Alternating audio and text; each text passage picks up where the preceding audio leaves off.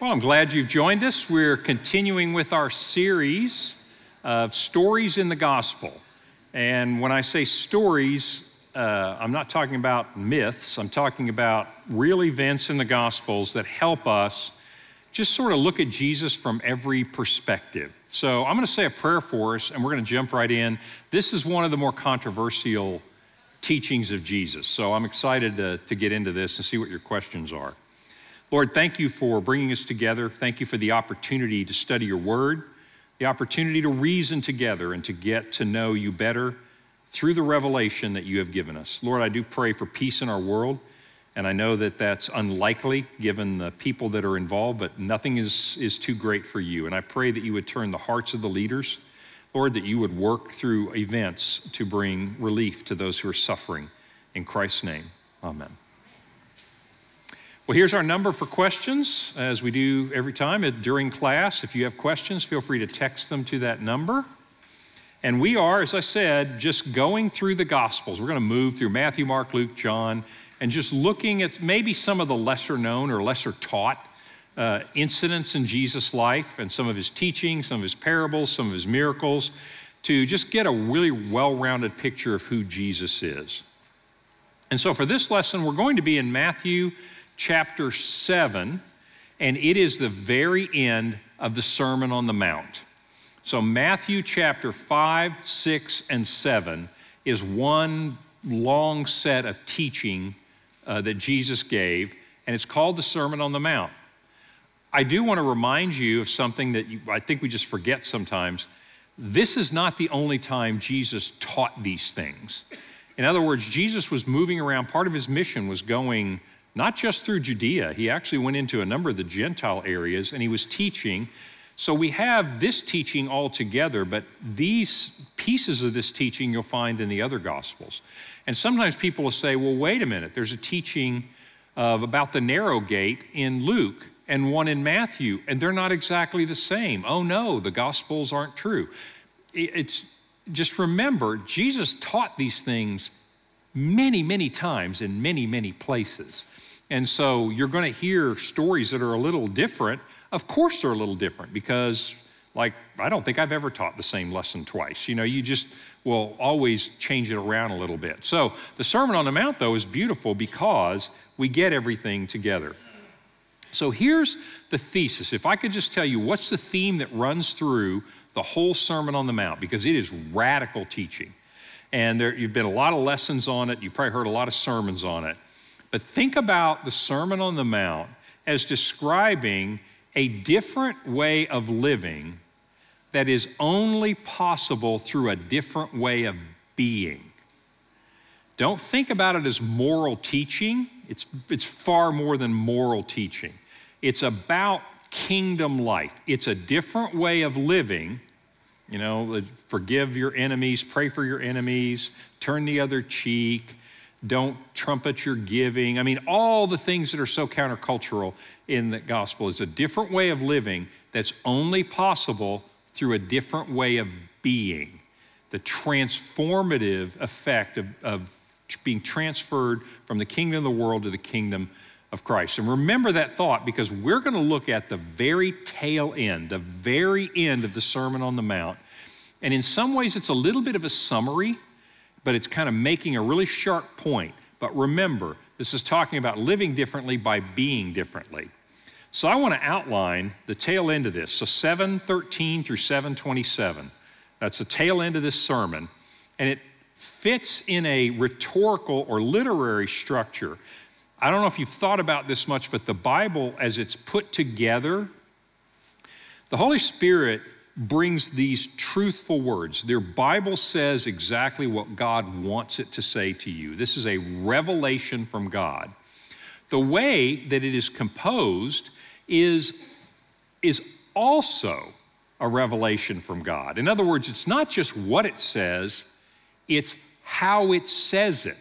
And I don't know if you've ever thought about this, but there is remarkable rhetorical and literary complexity in the Bible. It's not just what it's saying, but it's how it's structured. So let me give you one of the simple structures. You'll see this in a lot of places. Very common in literature of this era, just other Greek literature of this era, and Latin literature as well. This is what's called a chiasm. A chiasm is basically a way of nesting teaching. So verses 7, 13, and 14 are an exhortation. And I'm going to actually step you through each one of these little short paragraphs, and you'll see. But I want you, before we go through it, to see the structure of it. It's an exhortation. What do I mean by an exhortation? That's kind of a biblical word. What we would basically say is it is a command. It is instructive. It's an instruction, if you will. Enter through the narrow gate. Then there's a section that's essentially about false prophets. Basically says that false teachers will arise. They'll be like wolves among the sheep. Then it goes to the passage I want to talk about. Not everyone who says to me, Lord, Lord, enters the kingdom of heaven. So, it's talking about, didn't we prophesy in your name? Meaning, didn't we teach in your name? And he says, I do not know who you are. So this is another kind of a false teacher. It's not one that Jesus has sent. And then back to another instruction or exhortation, and that is the house on the rock. Everyone who hears these words of mine and builds and puts them into practice is like a man who builds a house on a rock. And the point is, build your house on the rock. Enter through the narrow gate. Watch out for wolves in sheep clothing. Just because you call me Lord doesn't mean that you come from me, and build your house on the rock. Is that helpful? I'll point this out again in different places, but you're going to see this chiastic structure a lot. Here's the interesting thing. This kind of structure in all kinds of literature, particularly Greek literature of the time, the reason to structure something like this is you are teaching all four of the things here. They're four little teachings, but you're emphasizing the ones in the middle. This is the emphasis of this rhetorical style. So this little flow that I'm going to show you is really all about enter through the narrow gate, build your house on the rock, avoid following untrue teaching, whether they're wolves in sheep clothing or they're people that say, Lord, Lord, but they don't teach what I teach. Does that make sense? So this is about, what we're going to talk about are what the main point of this is about. So we're going to just step through these so you get the flow, then we're going to focus on the ones in the middle. So first, 7:13 basically says, enter by the narrow gate, Jesus said, for wide is the gate and easy is the way that leads to destruction, and there are many who enter that way. For the gate is narrow and the way is hard that leads to life, and those who find it are few.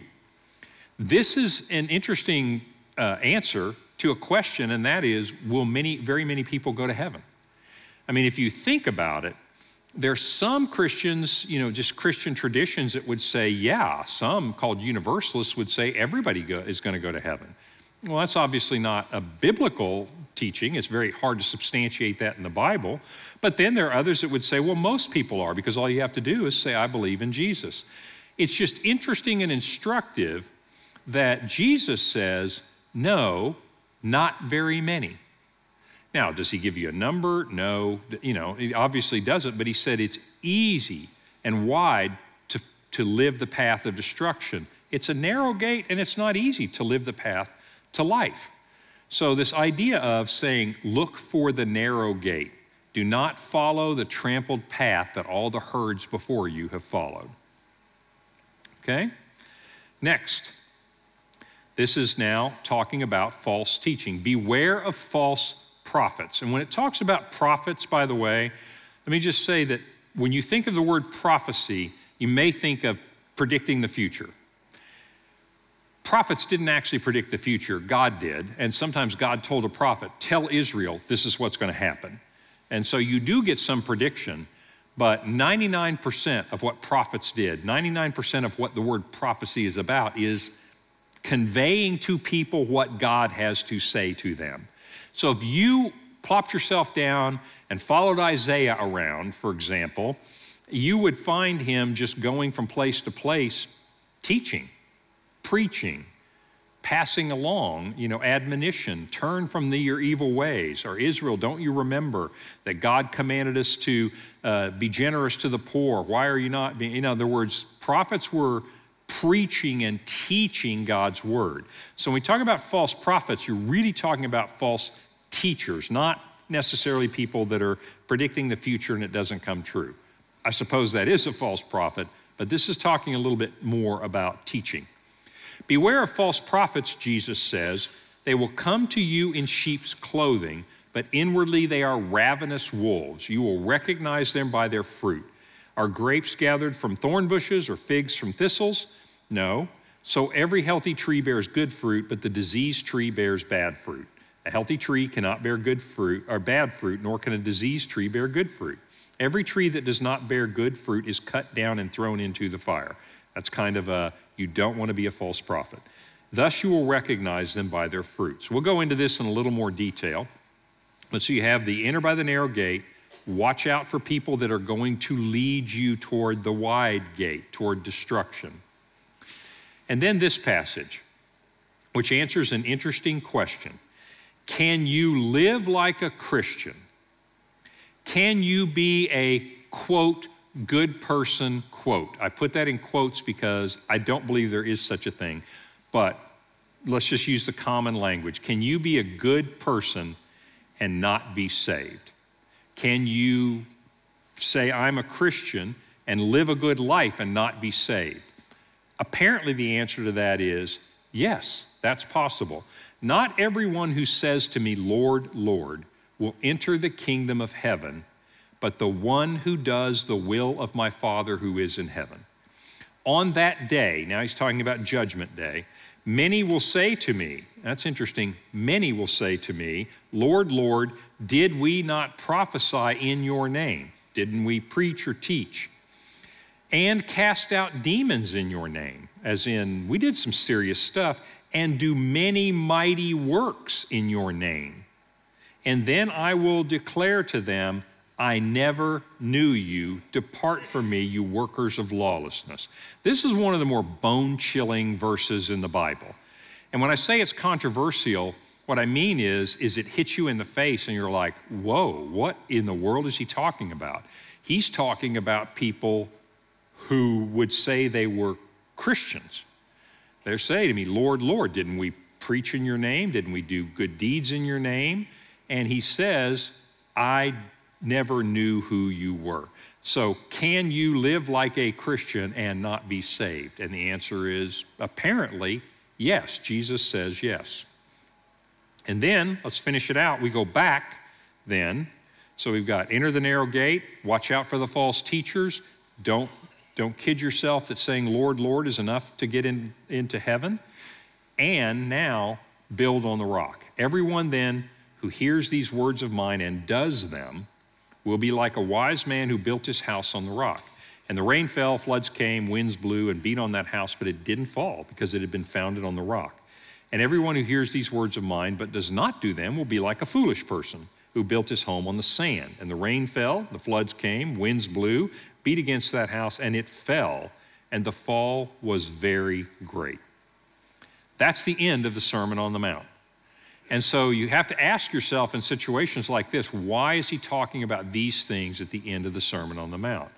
Well, it's pretty obvious to enter through the narrow gate and build your house on the rock. He's just gotten through telling you all kinds about a new way of living that comes from a new way of being. And so he's talking about this is what it looks like to live in the kingdom.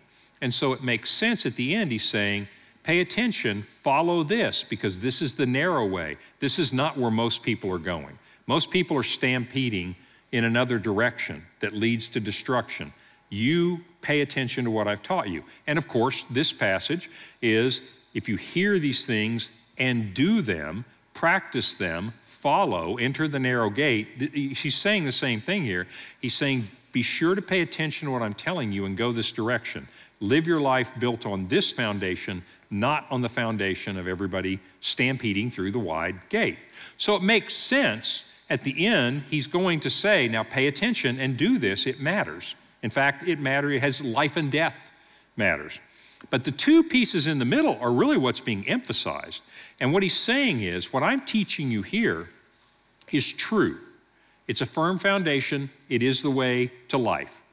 But you are going to hear people even people who say they are coming in my name, who are going to teach you something different than this. So at the end of his sermon, I mean, Jesus loves the people that he's speaking to, and he says, beware and do not be surprised. There will be people that claim to come in my name that are going to preach different things than this, and do not follow them. Does that make sense? So I want to hit those two in the middle a little bit stronger, because that's where you see this idea. So the first thing I want to talk about is the false prophets. False prophecy, false teaching, big theme in the Old Testament and in the New Testament. There have always been people who will twist for their own purposes, who will basically dilute or reshape the gospel to suit their purposes or to suit the purposes of their hearers. In the end times, you get this passage, and I want you to see what a big deal this is. In Revelation, now talking about, depending on how you view the book of Revelation, this is happening now or it's going to happen in the future. But bottom line, you're going to see a beast rising out of the sea. This is called the Antichrist. We're off the page. Antichrist. And he has 10 horns, 7 heads. Very symbolic, but this is the Antichrist. This is a picture. This photo was taken. No, I'm just kidding. This is a painting of Satan whispering into the Antichrist's ear. And so Satan is the dragon. He's in charge. He has an Antichrist. And then another beast. And when you say beast, we're really talking about a person. A beast rising out of the earth. That's a spiritual leader. Look how he's described. This is, by the way, the false prophet. So you got Satan. You have this unholy trinity. There's a theme in Revelation that Satan wants to be God. We have the Father, the Son, and the Holy Spirit. Now you've got Satan, Antichrist.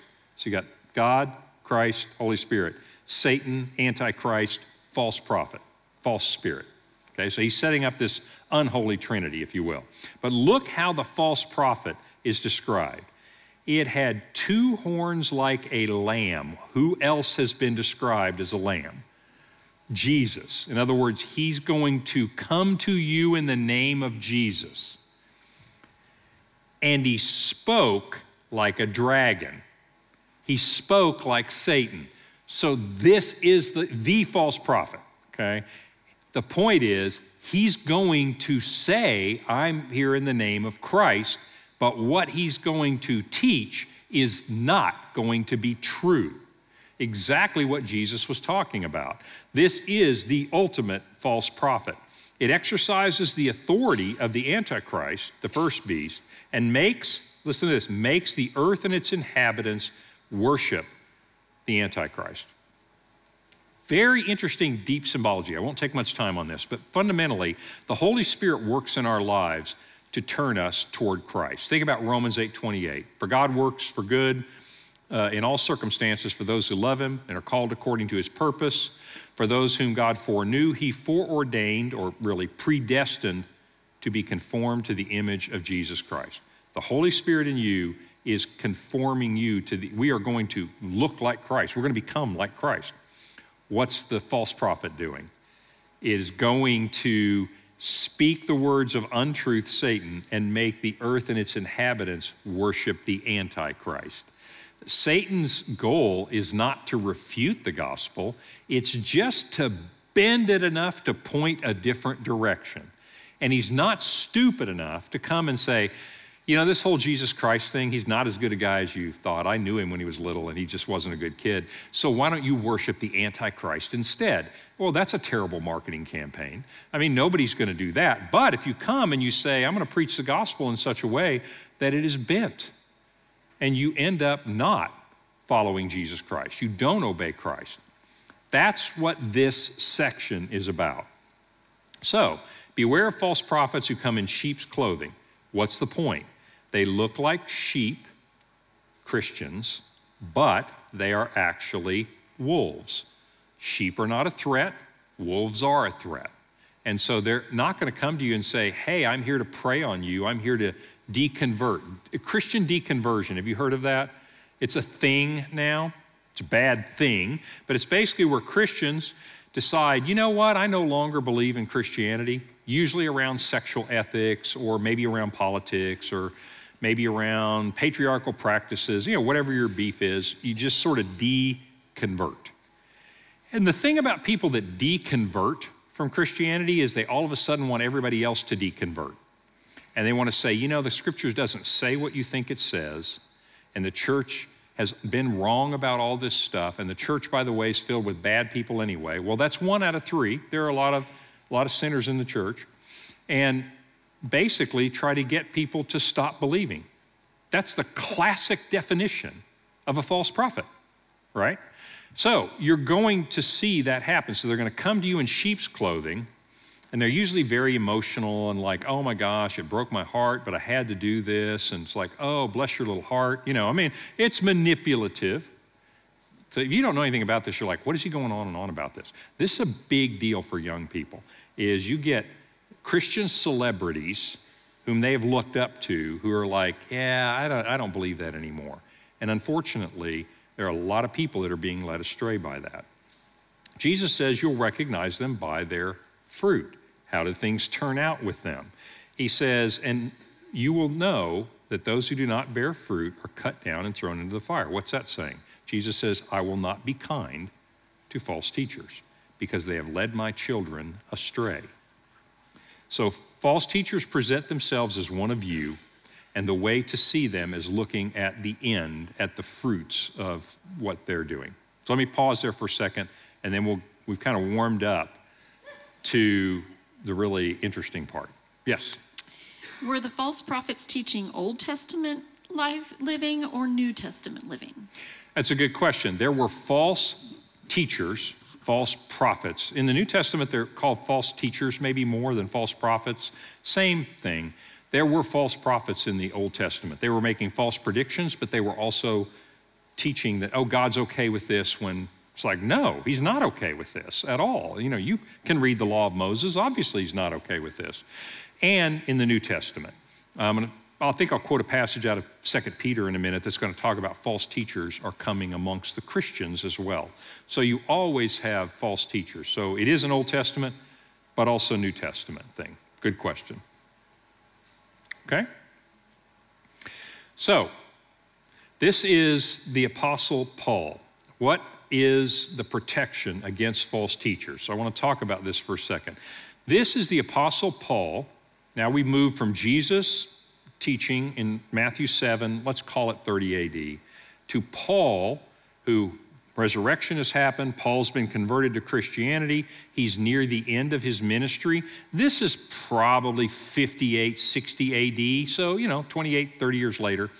And he's on his way to Rome, where he's eventually going to be killed. And he stops and he talks to, on the trip, he's got a centurion who's escorting him to Rome, right? He's under arrest.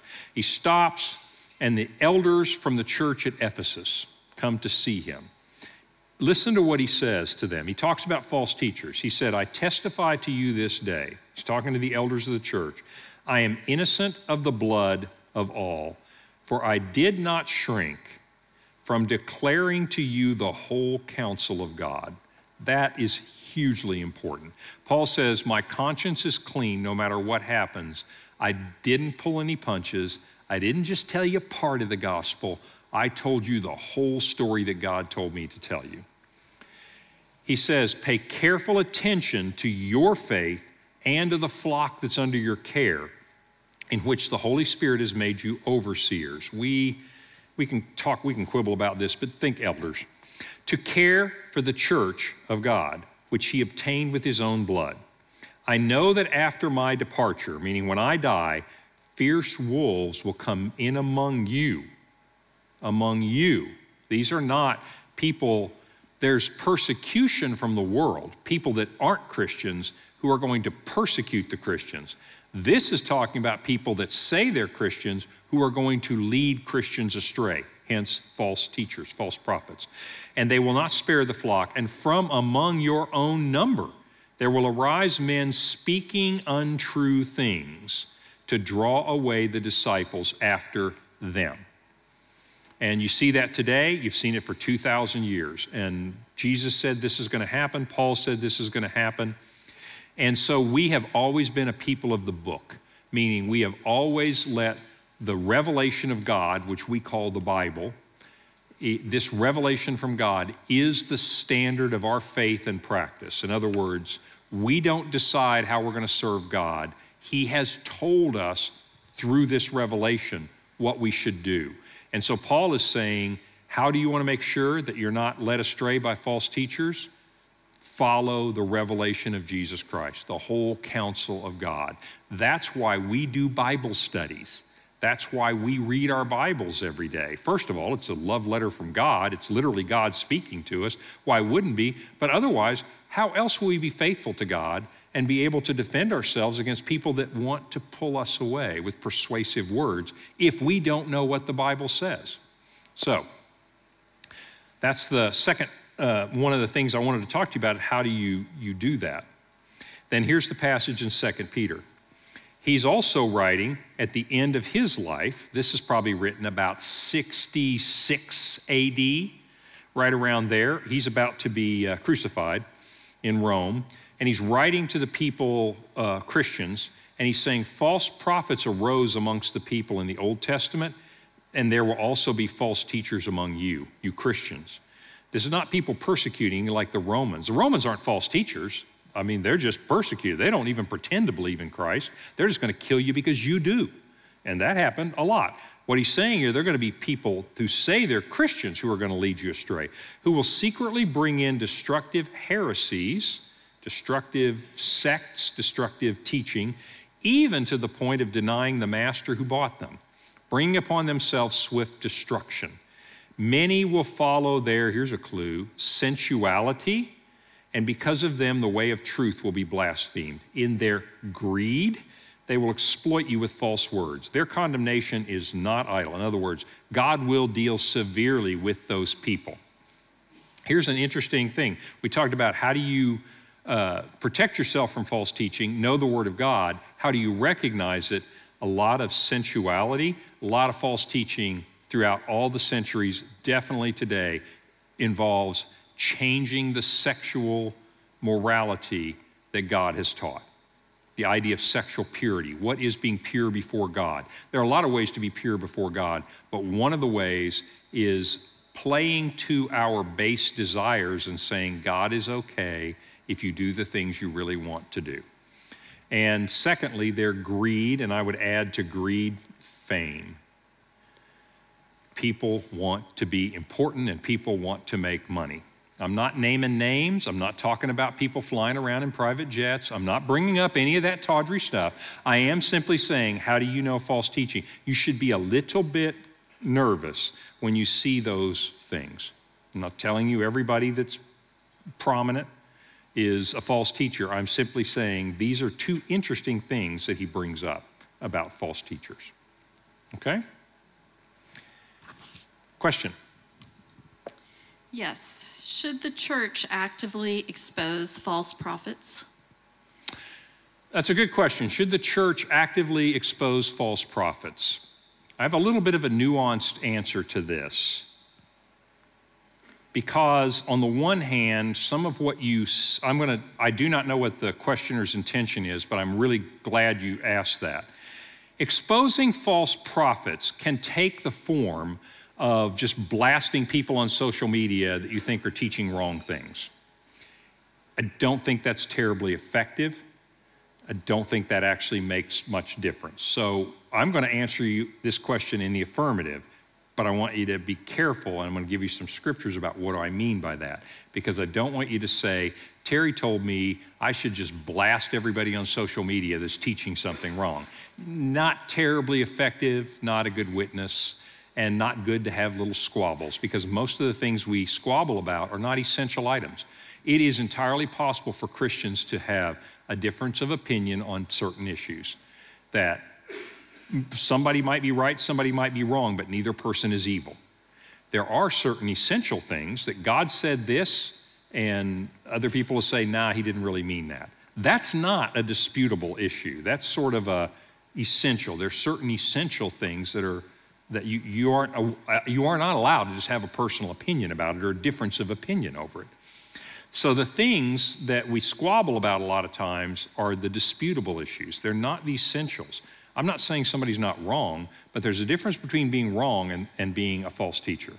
False teachers are leading people away from Christ. You're jeopardizing their salvation.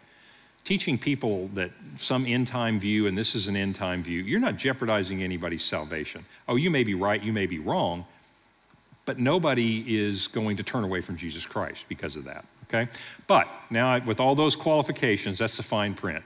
Yes, the church is instructed to deal with people who are leading people away from a saving faith in Jesus. 1 Corinthians, put this in your notes, 1 Corinthians 5. If you read that, you will see that the church, the elders of the church, were called upon to make sure that this person who was leading people away from Christ, that was dealt with. This is the same question is, as a parent, should you make sure that your children don't hang out with drug dealers that can ruin their life? Well, yes, that is part of your responsibility as a parent. It's part of the responsibility of the leaders of the church to shepherd the flock, the children of God. Revelation chapter 1, 2, 3. You'll see Jesus himself talking to the churches. And one of the things he talks about is he said, I have a problem with you. You tolerate people that teach this. Read it, chapter 2. You'll see what I'm talking about. So yes, Jesus thinks that, quote, the church, the leaders of the church, in the right way and in the right time, most certainly have an obligation to protect the flock.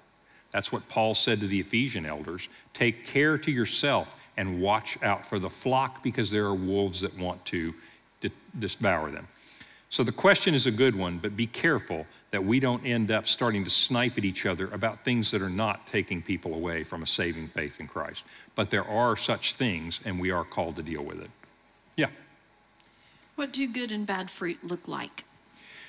Good and bad fruit in this circumstance is basically saying think about it. Fruit is the outcome of the plant, of the tree.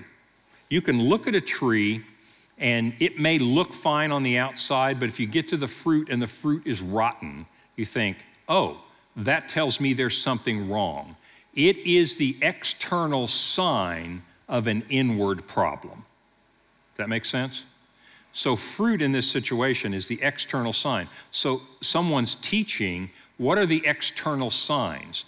For example, if you have a preacher or teacher and you look at their congregation, you look at their flock, you look at them following that teaching, does that then lead broadly to people conforming to the image of Jesus Christ? Or does it lead to people heading down the wide gate? That would be the fruit of that teaching, the fruit of that doctrine. So that's basically what is meant, is watch and see what that produces.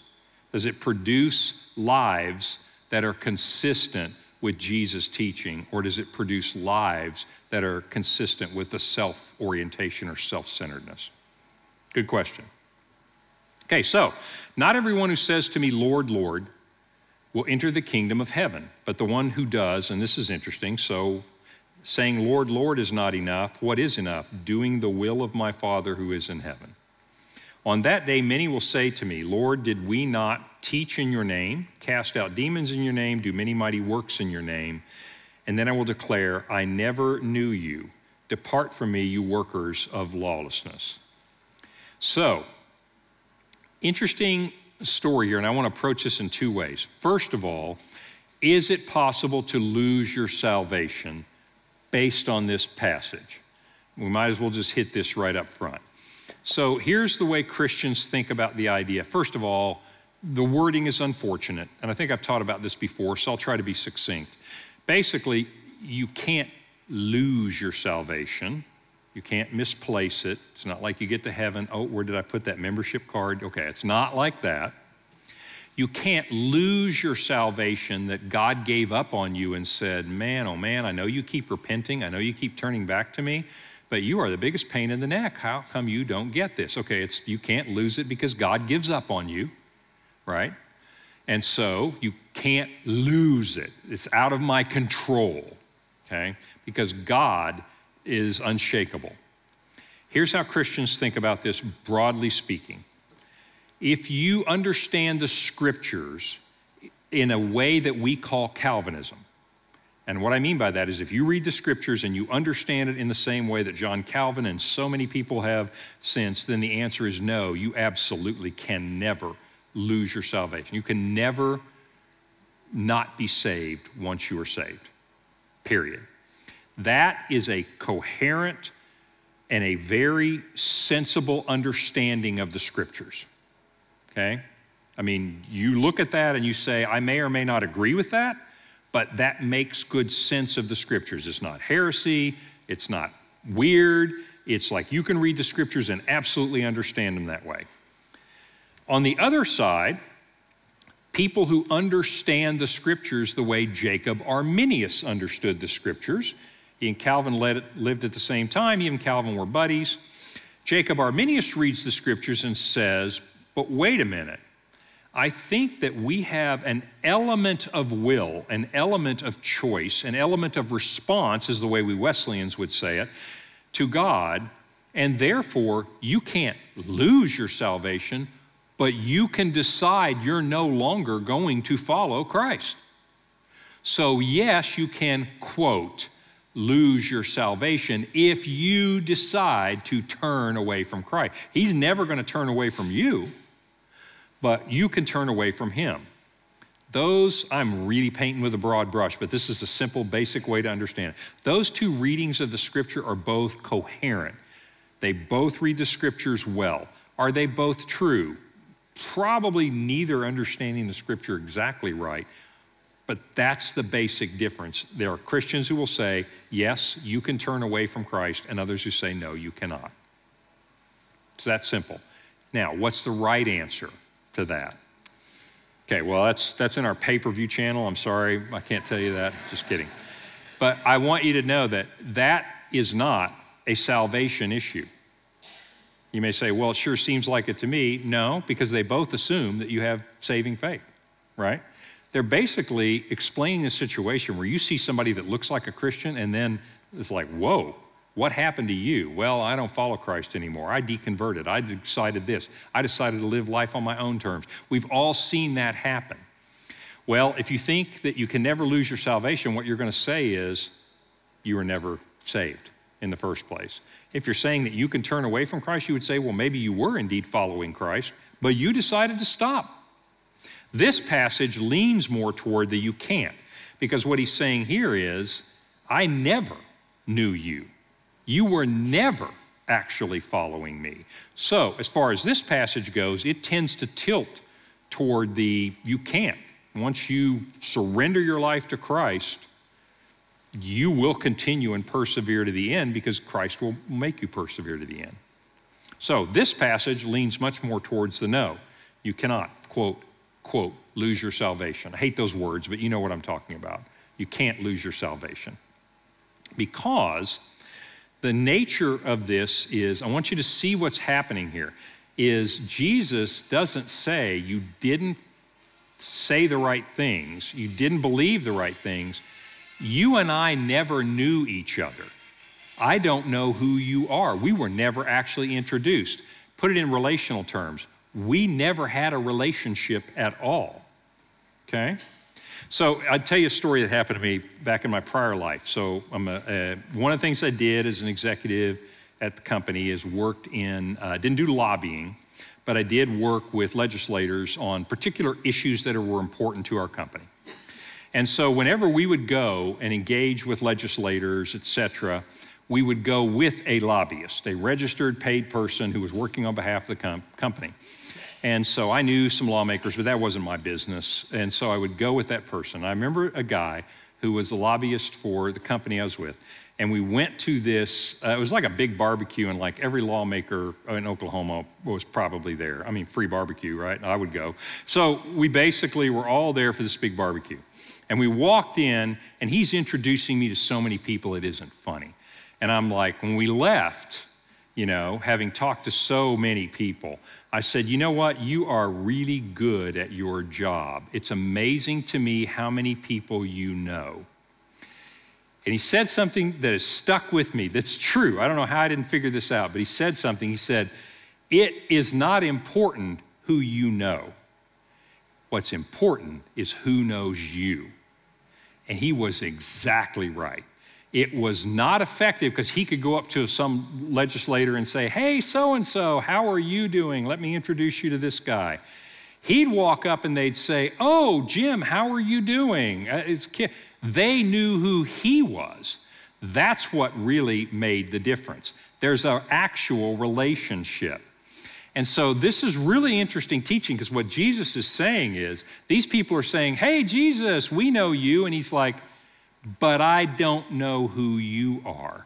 That's the essence of the relationship. When we talk about having a relationship with Christ, a relationship is not one way. This passage is talking about a one-way relationship. This is talking about, I have a relationship with you on my terms, right? So it's sort of like, I remember a friend of mine, this in high school, and we were like ninth graders, so we hadn't had a lot of experience in the ways of romance yet. So he had this girl that he had this huge crush on this girl. And so he had worked himself up in his mind that they were boyfriend and girlfriend. The only problem is she did not know that, okay? I mean, it was like he was set that he was in love with her and they were friends. You know, they would do some stuff together, and he had it set in his mind that, you know, we're probably going to get married, you know? And so they were boyfriend and girlfriend. And I just remember how hard he hit the ground when he found out, I may be her boyfriend, but she is not my girlfriend, right? That's this situation. This is a very one-sided relationship. How do you get into a two-sided relationship? Well, it's kind of important that she's not your girlfriend on your terms. She kind of needs to be part of this and agree to it, and it needs to be on her terms as well. That's what's happening here. There are an awful lot of people who are Christians on our terms, and I'll bet we've all been there, done that, or been tempted to do that, and one of those things that we have to keep nailing to the cross, the whole idea of if you want to come after me, deny yourself, my way of doing things, take up your cross and follow me. What is he saying? He's saying, you're going to have to crucify all kinds of self-centeredness. And it's not okay to follow me on your terms. I won't be your Savior without actually being your Lord. And you're going to see that. This is a parallel passage, basically, not parallel, it's just other teaching. He went on his way through towns and villages, teaching and journeying towards Jerusalem. This is Jesus in the Gospel of Luke. And someone said to him, Lord, will those who are saved be few? And he said, strive to enter through the narrow door, for many will seek to enter and not be able. Really, people that want to go to heaven, but they can't. When once the master of the house has risen and shut the door, and you stand outside and knock saying, Lord, open the door, then he will answer, I do not know where you come from, which is a very Jewish way of saying, I don't know what your authority is to be here. Your identity in Jewish times was your lineage. Where'd you come from? Mary from Migdal, Mary Magdalene, which means the Mary that comes from Migdal, Jesus of Nazareth, Simon the son of Jonah. Your identity is tied up with where you come from. What's he saying is, I have no idea who you are. We don't have a relationship. Even though you think that you know my house, and you certainly knew where it was, and you could knock on the door, but we don't know. And he said, but wait, we ate and drank in your presence, and you taught in our streets. But he will say, I tell you, I do not know where you come from. Depart from me, you workers of evil. This is the same teaching that's at the tail end of the Sermon on the Mount. And this passage, this is the blind man that Jesus is healed in John 9. He goes before the Pharisees, and they reviled him because he just said, look, I didn't see the guy, but all I can tell you is he healed me. They said, yeah, but it was on the Sabbath. He must be a bad guy. And he said, all I know is I was blind, but now I see. And so they reviled him, saying, you're his disciple, but we are disciples of Moses. We know that God has spoken to Moses, but as for this man, we do not know where he comes from. What are they saying? We have no idea who this guy is. This guy has no authority. He has no credibility with us. He's dead to us. We don't know who this guy is. And the man said, well, that's an amazing thing. You don't know where he comes from, and yet he opened my eyes. In other words, he's obviously got authority and he's obviously got power. So you see this idea of when he says, I never knew you, I don't know where you came from. The idea is we don't have a relationship. You may know who I am, but I don't know who you are. So there never was a relationship. We're back to our basic passage. And a second one of the ideas here is that the identity, the relationship with Jesus. There's a one-way relationship, not a two-way relationship. Now I want to look at the second piece of why he would say that. But before we do, what question do we have? Yes, looking at verses 21 and then 24, we see he who does the will of my Father, and then hearing these things and does them. So does that imply doing rather than being, or legalism? Great question. So it is, I want you to think about this. I'm really glad you asked that. So the question is, do the will, watch this, do the will of my Father who is in heaven. And then the next passage is, hear my words and do them. And you think, oh, this is a works-based thing. I have to do the right stuff. No, watch this. Did we not prophesy in your name and cast out demons in your name and do many mighty works in your name? And the answer is yes, they did. Jesus is not saying to them, no, you didn't do good deeds. Yes, you did. You did good deeds. You did nice stuff. You cast out demons. You did many mighty, powerful works. It's obviously not the doing in and of itself, but, and this is where James comes in so handy. The book of James ties this together. So you know you're saved by grace through faith, through trust, through a transformation inside you. And yet here, we're talking about the things you're doing. Well, it's obvious from this that just the act of doing things doesn't mean there's a saving faith in here. You have non-Christian friends who behave better than you. Well, I shouldn't speak for you. I have non-Christian friends who behave better than me, right? And so if this were the case, well, then it's not about believing in Christ, is it? It's about how well you believe. We know that's not true from the rest of the Bible. We actually know it's not true from here. Even people who say they're Christians and do these good deeds. So what's the difference? The difference is the deeds reflect what's inside. There are two reasons to do good deeds. There's two reasons to put aside your self-interest. Because I'm not going to tell you that non-Christians can't put aside their self-interest and do good deeds. They can't give money, they can't help people, they can't inconvenience themselves. I'm not here to tell you that everybody who doesn't believe in Christ is a bad person, never does anything good. That's not true. Couple of reasons for putting aside your self-interest in a particular case to do a good deed.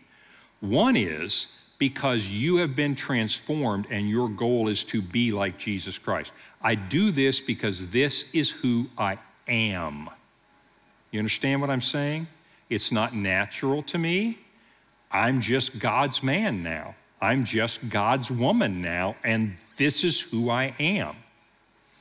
Or I do good deeds for any number of other reasons that are self-centered. I feel good.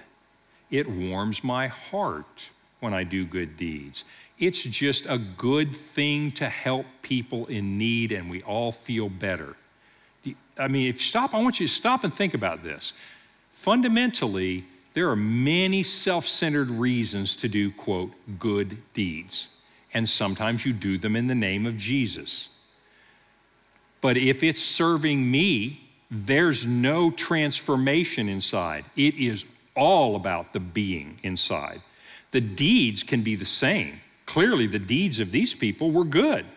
And they said, Lord, we did it in your name. He said, yes, but when I look inside, there's no transformation. This is about you. You and I don't even actually know each other.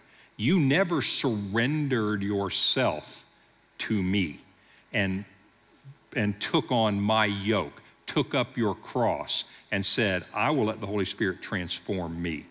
That's the essence of what's happening here. That's a powerful teaching about what it means to be a Christian. It's all about the transformation of the heart. Theologically, we call this regeneration. What does regeneration mean? Being born again. Think about Jesus and Nicodemus. You can't act good enough. You have to become a new person. Think about Romans. Our old self was crucified. Think about baptism, also in Romans. When we were buried with Christ in baptism and we were raised a new creature to walk in a new life. It's transformation.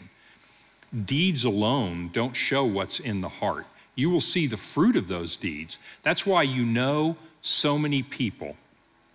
And again, I'm not trying to be critical of other people. We just need to look at ourselves. I mean, I'm not here to judge anybody else. I'm here to observe the fruit in your life, but I'm not your judge. My Creator is the one that I'm answerable to. And the point he's saying to us is be careful that you don't do good deeds for show. You don't do good deeds for you. In fact, don't even focus on the deeds. Focus on surrendering everything to Christ. The deeds will flow from who you are. You will be transformed into a new creature. That's what salvation actually is in the Bible. And so that's a powerful teaching. It's a hard teaching, but the idea of surrender to Christ is powerful. It's very tempting for us to worship a God of our own making. Tim Keller has said it this way: if you find that your God never disagrees with you, you should be really worried. Because we should all be convicted in some part. Why? Because the Holy Spirit is working on pruning us. Pruning hurts. Convicted me. Like, I was not patient there. That's not the man that God wants me to be. Lord, forgive me, strengthen me, let's go. Let's continue to try that transformation. As opposed to a self-help. Okay, I've got a 10-step plan to be more patient. Those are okay. Be very careful, though, about outward in type things. Let the Holy Spirit do his work inside us and be transformed into the image of Christ. That's what he's talking about.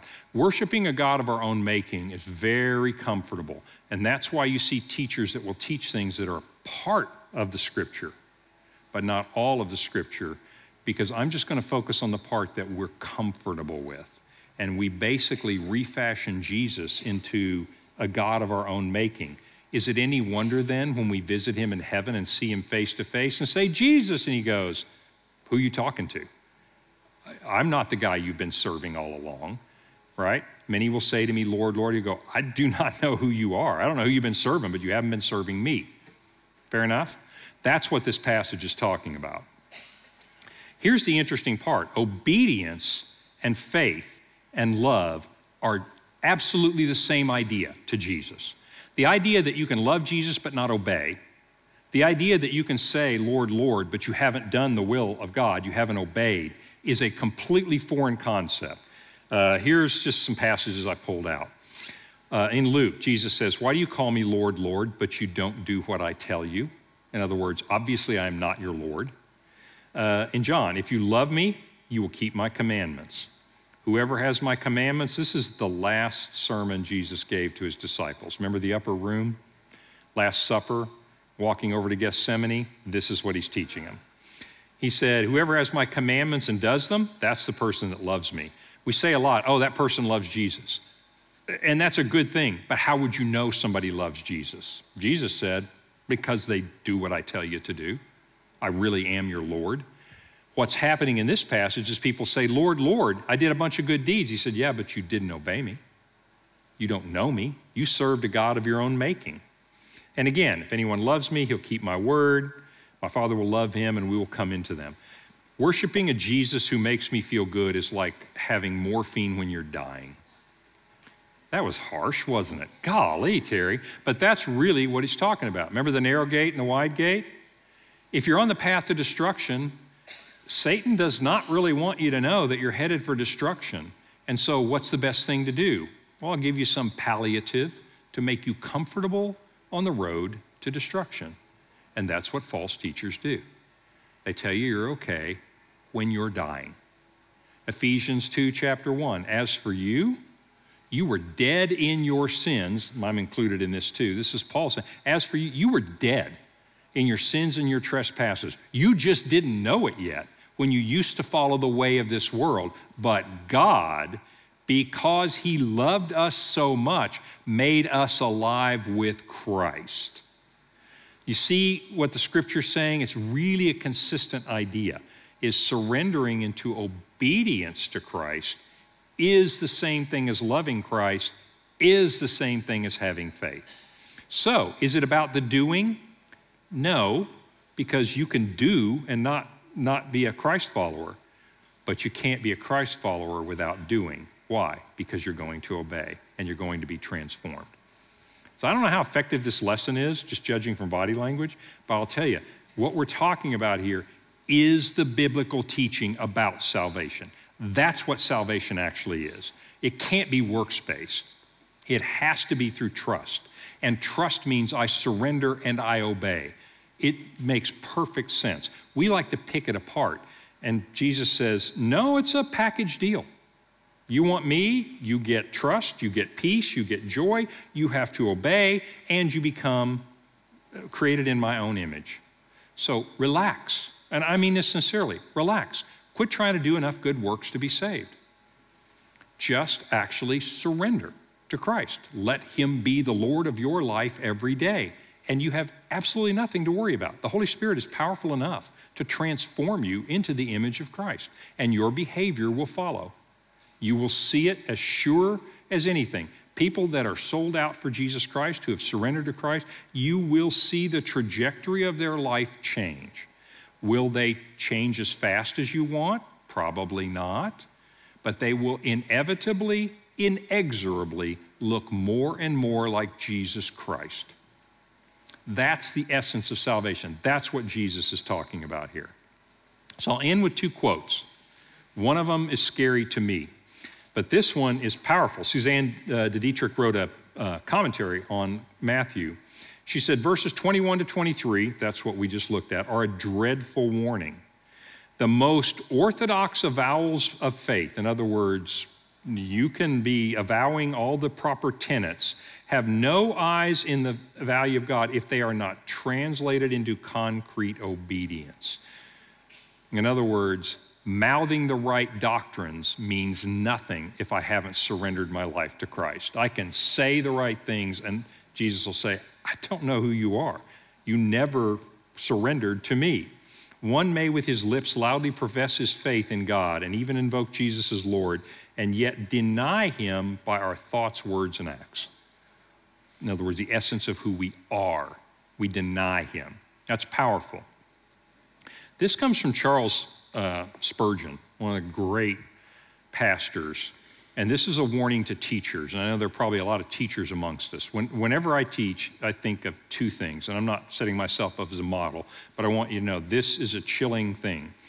And I think of James 3:1. Every time I walk up on a stage, is not many of you should become teachers, for we shall be judged by a stricter standard. Of course, you have a dire penalty for misleading God's people in matters. I mean, I'm sure I'm wrong about something. I haven't found it yet, but Laura knows a lot of them, so ask her. But in all seriousness, we're probably all wrong in understanding the scripture in some way. But if you're teaching, you cannot be afforded to be wrong about, and I believe the scripture's clear, about things that matter to the salvation of the sheep, of the people that you're entrusted with. You'll be judged by a stricter standard. And the second thing that I think is 1 Corinthians 8:1. Knowledge puffs up, but love builds up. And the pursuit of knowledge and the desire to impress people is a great way to mislead people, because the whole point is connecting people to Jesus, not to the teacher. The best a teacher can be is a clear advocate of the truth of the scripture and a humble example of someone walking that path, completely imperfect, but absolutely dedicated to following Christ. And so knowledge puffs you up, but love builds you up. If you actually love people, point them toward Jesus Christ. An Orthodox creed will not save if it stands alone. Neither it will be sure to do so if accompanied by some official position, pastor, teacher, whatever. These people said, Lord, Lord. And in addition, they pleaded their teaching and preaching in his name. All the preaching in the world will not save the preacher if he does not practice. Yes, and he may have been successful to a very high degree. Tons of people listen to you. In your name I've cast out devils, and yet without personal holiness. I do not mean perfection. What I mean is an absolute unwavering devotion to Christ. The caster out of devils will be cast out himself. So a little bit of a downer of a lesson, but got to tell you the whole counsel of God. What does it mean for us to follow Christ? It's not about our deeds, so relax. You don't have to be perfect in your behavior. What you have to be is perfectly devoted and surrendered to Christ and willing to obey. And the Holy Spirit will take care of everything else in your life. Okay? So you guys work on that for a week. I'm expecting big results. And next week, we're going to talk about how does the truth set you free? What does that actually mean? I'll see you guys next time.